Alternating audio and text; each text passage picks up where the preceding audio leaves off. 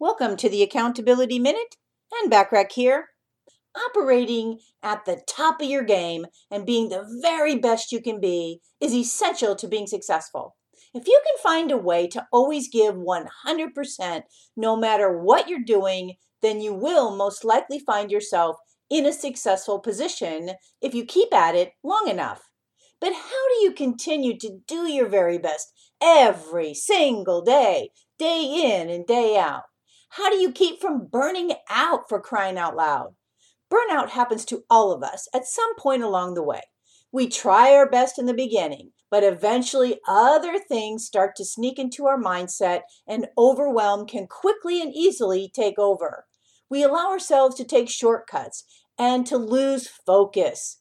We get lazy about things that are hard to focus on.